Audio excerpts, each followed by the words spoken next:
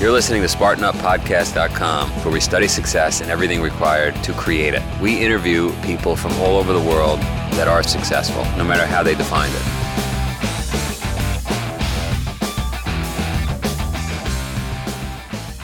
SpartanUpPodcast.com. I am Sephra here with Joe and Colonel Nye and Johnny Waite in this Dr. Johnny, philosopher Johnny, and in this beautiful barn in Pittsfield, Vermont. And we are going back to Joe's and mine. That's probably bad grammar.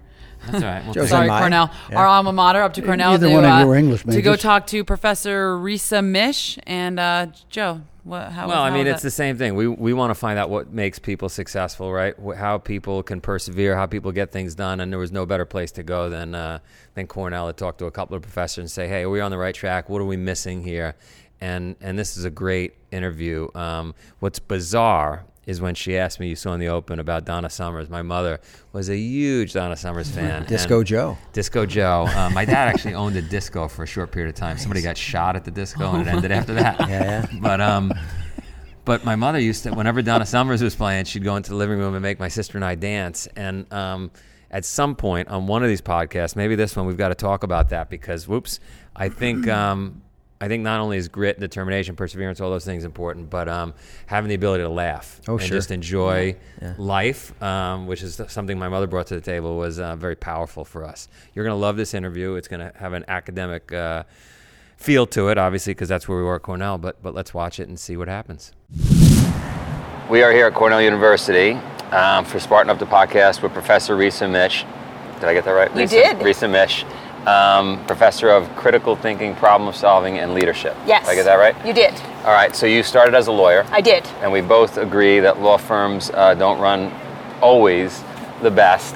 Yes. And that's because maybe they're taught the wrong things in law school? Well, the focus in law school is on analytical thinking. That's extremely helpful, no doubt about it. You have to be able to do that to problem solve in a legal context. What we don't spend any time on, at least traditionally we haven't, is the law firm as organization, nor do we spend much time on the relationship between lawyer and client, which is the foundation of the work we do. It's a service profession, right?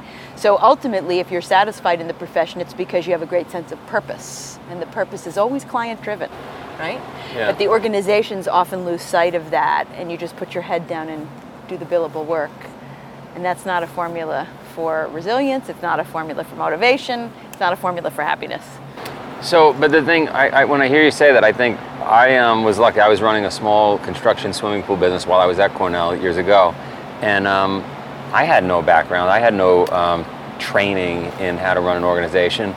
But what I did know, thinking back on it and looking at my years today running businesses, is I knew every day what was important to do and what wasn't important to do. That's pivotal. How does an Ivy League graduate lawyer not know what's important to do and what's not important to do on a daily basis? Because you can be confused about what's important, right? You have an organization that's saying we're going to measure you, certainly on the degree to which the client is satisfied, but also on this unit of measurement, which is hours billed, which is the economic model of a firm.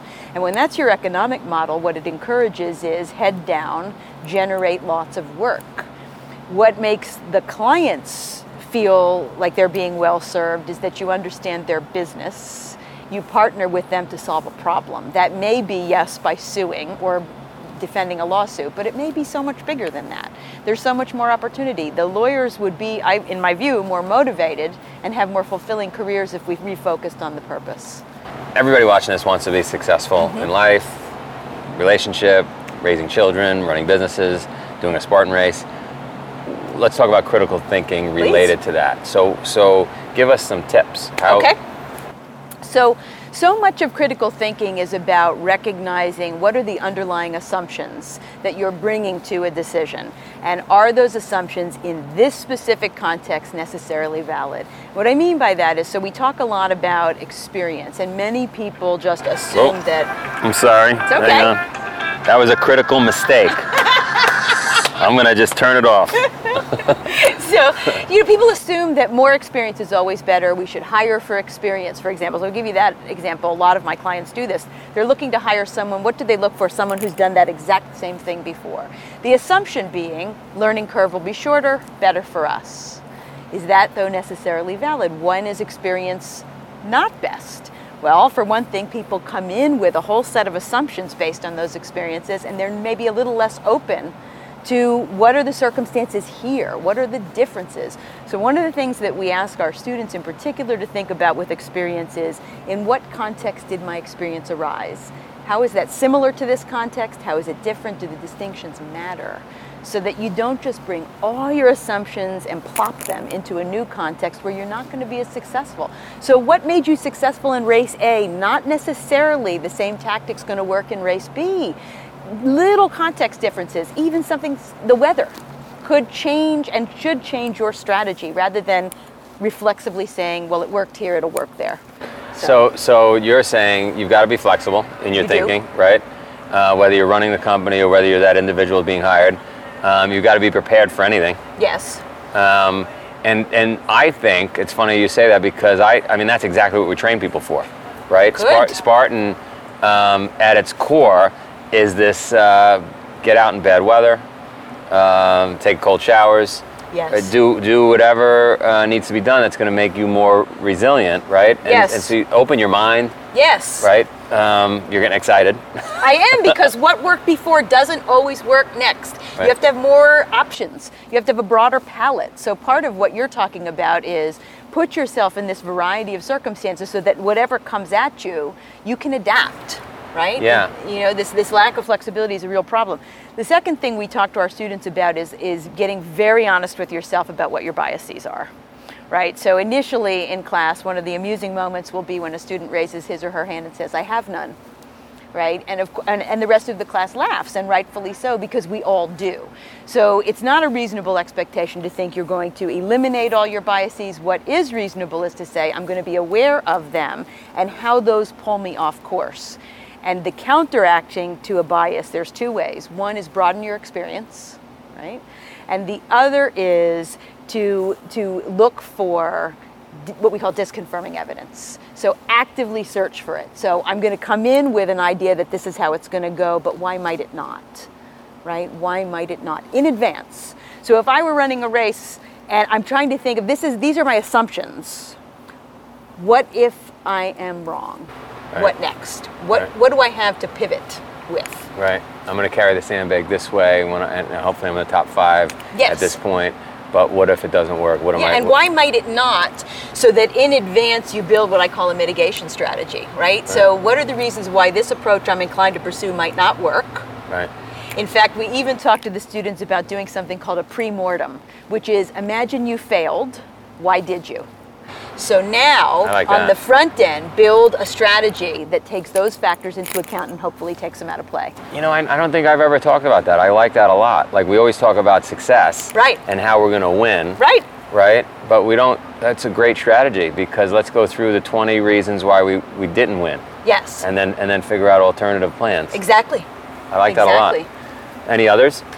So those are really the main things, and then I think spending time with people who are very different from you in any number of respects is going to make you less susceptible to your own biases. It just broadens your experience set. So when we overgeneralize on the basis of experience, which is what stereotyping is, for example, it's because our data set is so narrow. Right. So you want to go out of your way to do the uncomfortable thing, which is to spend time with people who are radically different. Take the cold shower. Take the cold shower. Right. So our assignment is, in our context, is, okay, I'm not going to ask you to declare your political bias, but I will tell you that when I want a laugh, what I do is flip back and forth between MSNBC and Fox on the same night to see the same event reported radically differently, like you weren't even on the same planet. So if you are an MSNBC person, I make you watch Fox for a week, and vice versa, right? Just to force yourself to confront different perspectives on, instead of what we do in this society, because we have cable TV, you can just have your tiny worldview reinforced over and over and over again. Man, right? I'm starting to get my whole existence justified listening to you. This is great. Oh, I'm so happy I could provide that service. This is great.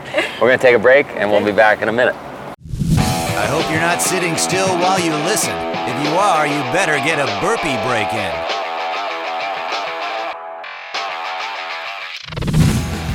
My producer says we need a lot of reviews on iTunes so that Apple will make it easy for you to find our show. Can you help us out by subscribing and writing a review? We'd really appreciate it. Thanks a lot. We're back and we're talking about critical thinking. Okay. All right. So the way we train our students is to start always with context. So we ask them, before you start problem solving, get grounded in the context in which the problem arises. The Western bias is toward action, right? So if you watch students who are from America, Canada, and you give them a problem, immediately they start solving. And what we say to them is, you don't know what you're solving yet. Step back. The students from Asia do not do that, actually. They sit there, they ponder, they think, then they start. So where are you? What is the context in which, what do you know about it? What do you think you know about it? What are you assuming about it? Why might that be wrong? Second thing is, what problem are you solving? If you've ever been in one of those meetings that seem to, like, the sands of the hourglass are just going like this and your life is wasting away. You've been in those kind of meetings? Lots of them. Yes, and here's why. We don't start with what problem are we solving. If we began every meeting with that, the meetings would go very quickly, right? Because it grounds you. And make sure you're solving the right problem, right? Because what looks like the problem often is a symptom of a bigger picture problem, right? That's true in a race. You can think of race analogies in which that would be so. Sure. Right? And then once you're sure that you have the context right, you know what problem you're solving, step 3 is what caused it. What are the root causes? So what problem solving actually is either eliminating or mitigating the causes. That's what we mean by problem solving. Right? There's a very famous hedge fund out there. A guy runs it named Ray Dalio. I mean, wildly successful, maybe the most successful hedge fund. And his root causes is his main discussion all day, every day. He's right. And why that's so helpful is because if you think a problem has only one cause and you start diving into that, the problem will be left unsolved. Problems always have multiple causes, almost always. Complicated ones do. And so if you just eliminate one cause and you leave 3 others unidentified, have you solved the problem? No. Right. Right? So if you lost the race, bringing it back to race context, yes. There's many reasons why. Many possible reasons. So what's helpful? But we might have tackled those in advance had we used your... Exactly. Right? You might have. Right. So if you have a lot of race experience, this is an advantage of experiences to help you build your own, what I would call a framework of possible causes, so that in advance you can tick through them and say, have I addressed this? Have I addressed this? So you do the best you can to eliminate in advance as many possible causes so that the problem gets solved. And you would use that for building a business? You would use that for everything. Relationship, anything? Anything. So I tackle organizational issues. Organizational issues almost always have what I would call 4 categories of causes. You got the wrong people, you've got the wrong structure, you've assigned the people the wrong tasks, or the culture is bankrupt, right? So when you know that you have those 4 things, right, then you just take all the facts you've got and you fill the buckets. If you got a full bucket, you got a root cause. How often are you in Boston? Well, so when I'm invited, that's the answer. All right, well, we want you in Boston. Excellent, it would be my pleasure. Because we're moving really fast as a company. That's great. It's 4 years old, we're in 17 countries, and we can't complain because we've gone from here and today is better than yesterday, but it's never good enough, right? You're never there. And we could definitely use some of that kind of thinking. Is there a worksheet or something that someone can use to... Yes. So I will tell, this is what's funny when you ask a lawyer to teach a class. Okay, my first year that I taught, I get to the end of the class, a student raises his hand and says, you know what we need here? We need a 1-pager. And I said, what's a 1-pager? Because I didn't even know what one was. Lawyers just don't even think like that. So this student and I work together. We have a 1-pager, the entire course, the entire method on 1 piece of paper. Love it. I'd love to see that. Well, it would be my pleasure to send it to you. Awesome. And what's your favorite exercise? Could be anything. Physical exercise? Physical? Dance. For sure, because it's the one that doesn't even feel like exercise. My mother used to run into the living room and start dancing with me to Donna Summers. Perfect. Perfect. Your mother and I would get along very nicely. So anything that was playing in the 70s, she was dancing in the living room and I had to do it with her. There you go. So if you heard that music now, it would be a very positive association for you. Gotta go. Excellent. So we may have to do a turn to Donna Summers. We'll dance in Boston. We'll get the 1-pager and we'll get this wrapped up. That sounds great. All right. That's wonderful. What a pleasure it was to meet you. Oh, my pleasure. So I'll jump in with this one. Yeah. All right. Are we starting with you? Yeah, sure. Johnny's great. What a cool lady. You'd said at the start about it was going to have an academic feel to it, and it actually had a real spirit to it. She's an interesting gal. Yeah, she was a lot of fun. We've interviewed some people at Academia before, and they weren't as fun as she was. She's got spirit, and sometimes that spirit is the difference between success and failure too, right? Just being loud and just being engaging, and she's got that. Yeah, magnetic, right? Yeah, we've talked before about grit and perseverance, and we have this image of head down, scowling grit. I think her specialty is resiliency and leadership. So, Colonel Nye, I defer to you on that. Okay. Now, the part I was most taken with was when she was talking about experience, and just because you have experience doesn't mean you're always going to make the best decisions. Right.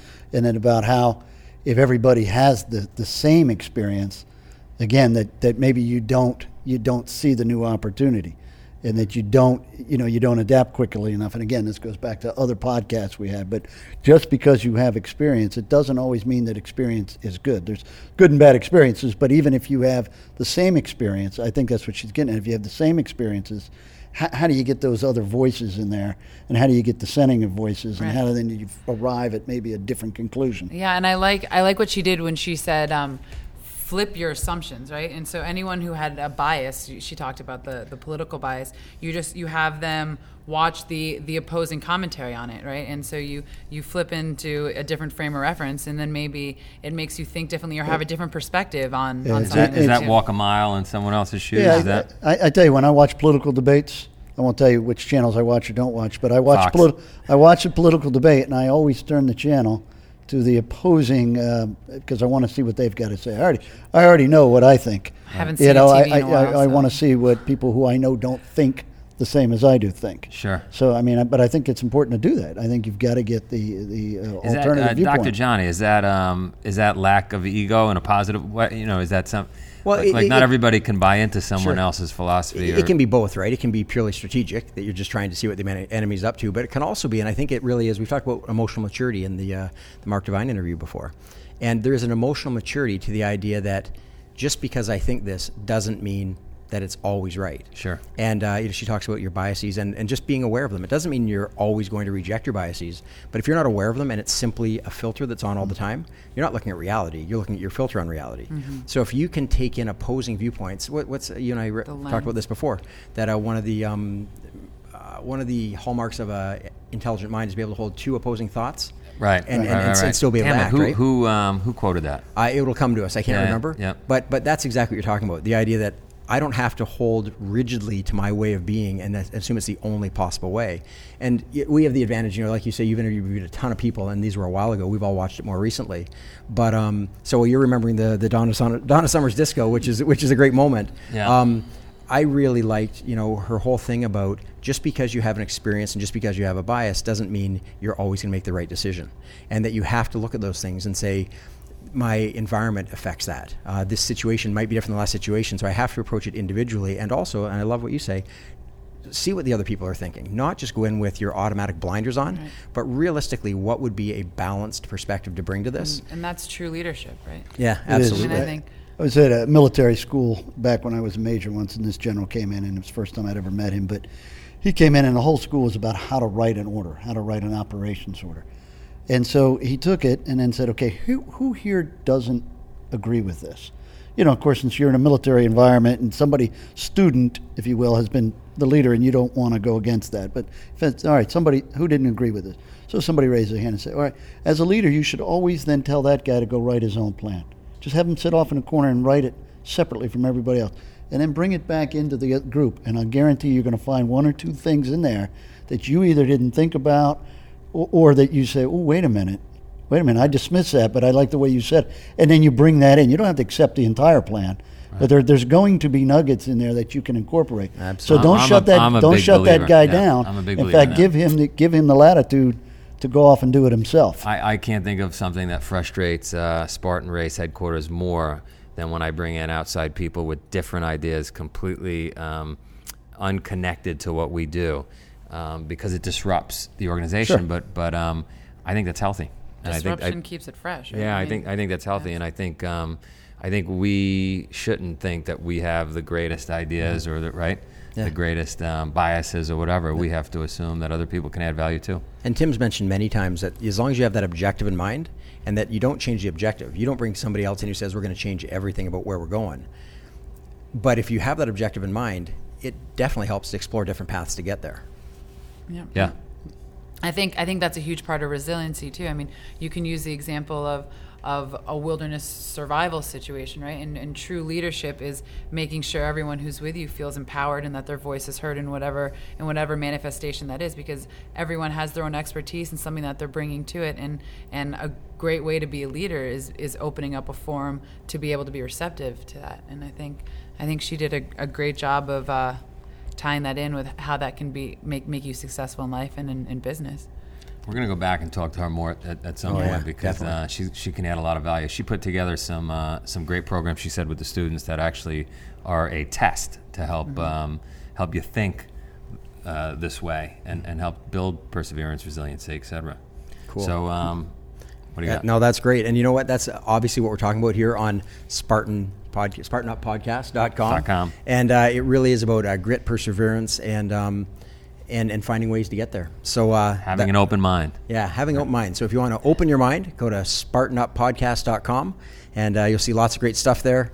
We keep talking about Colonel Nye's interactive corner that we're coming up with. He'll be dancing to Donna Summers. And Joe dancing to Donna Summers. There will be an icon you can click. Behind the scenes footage.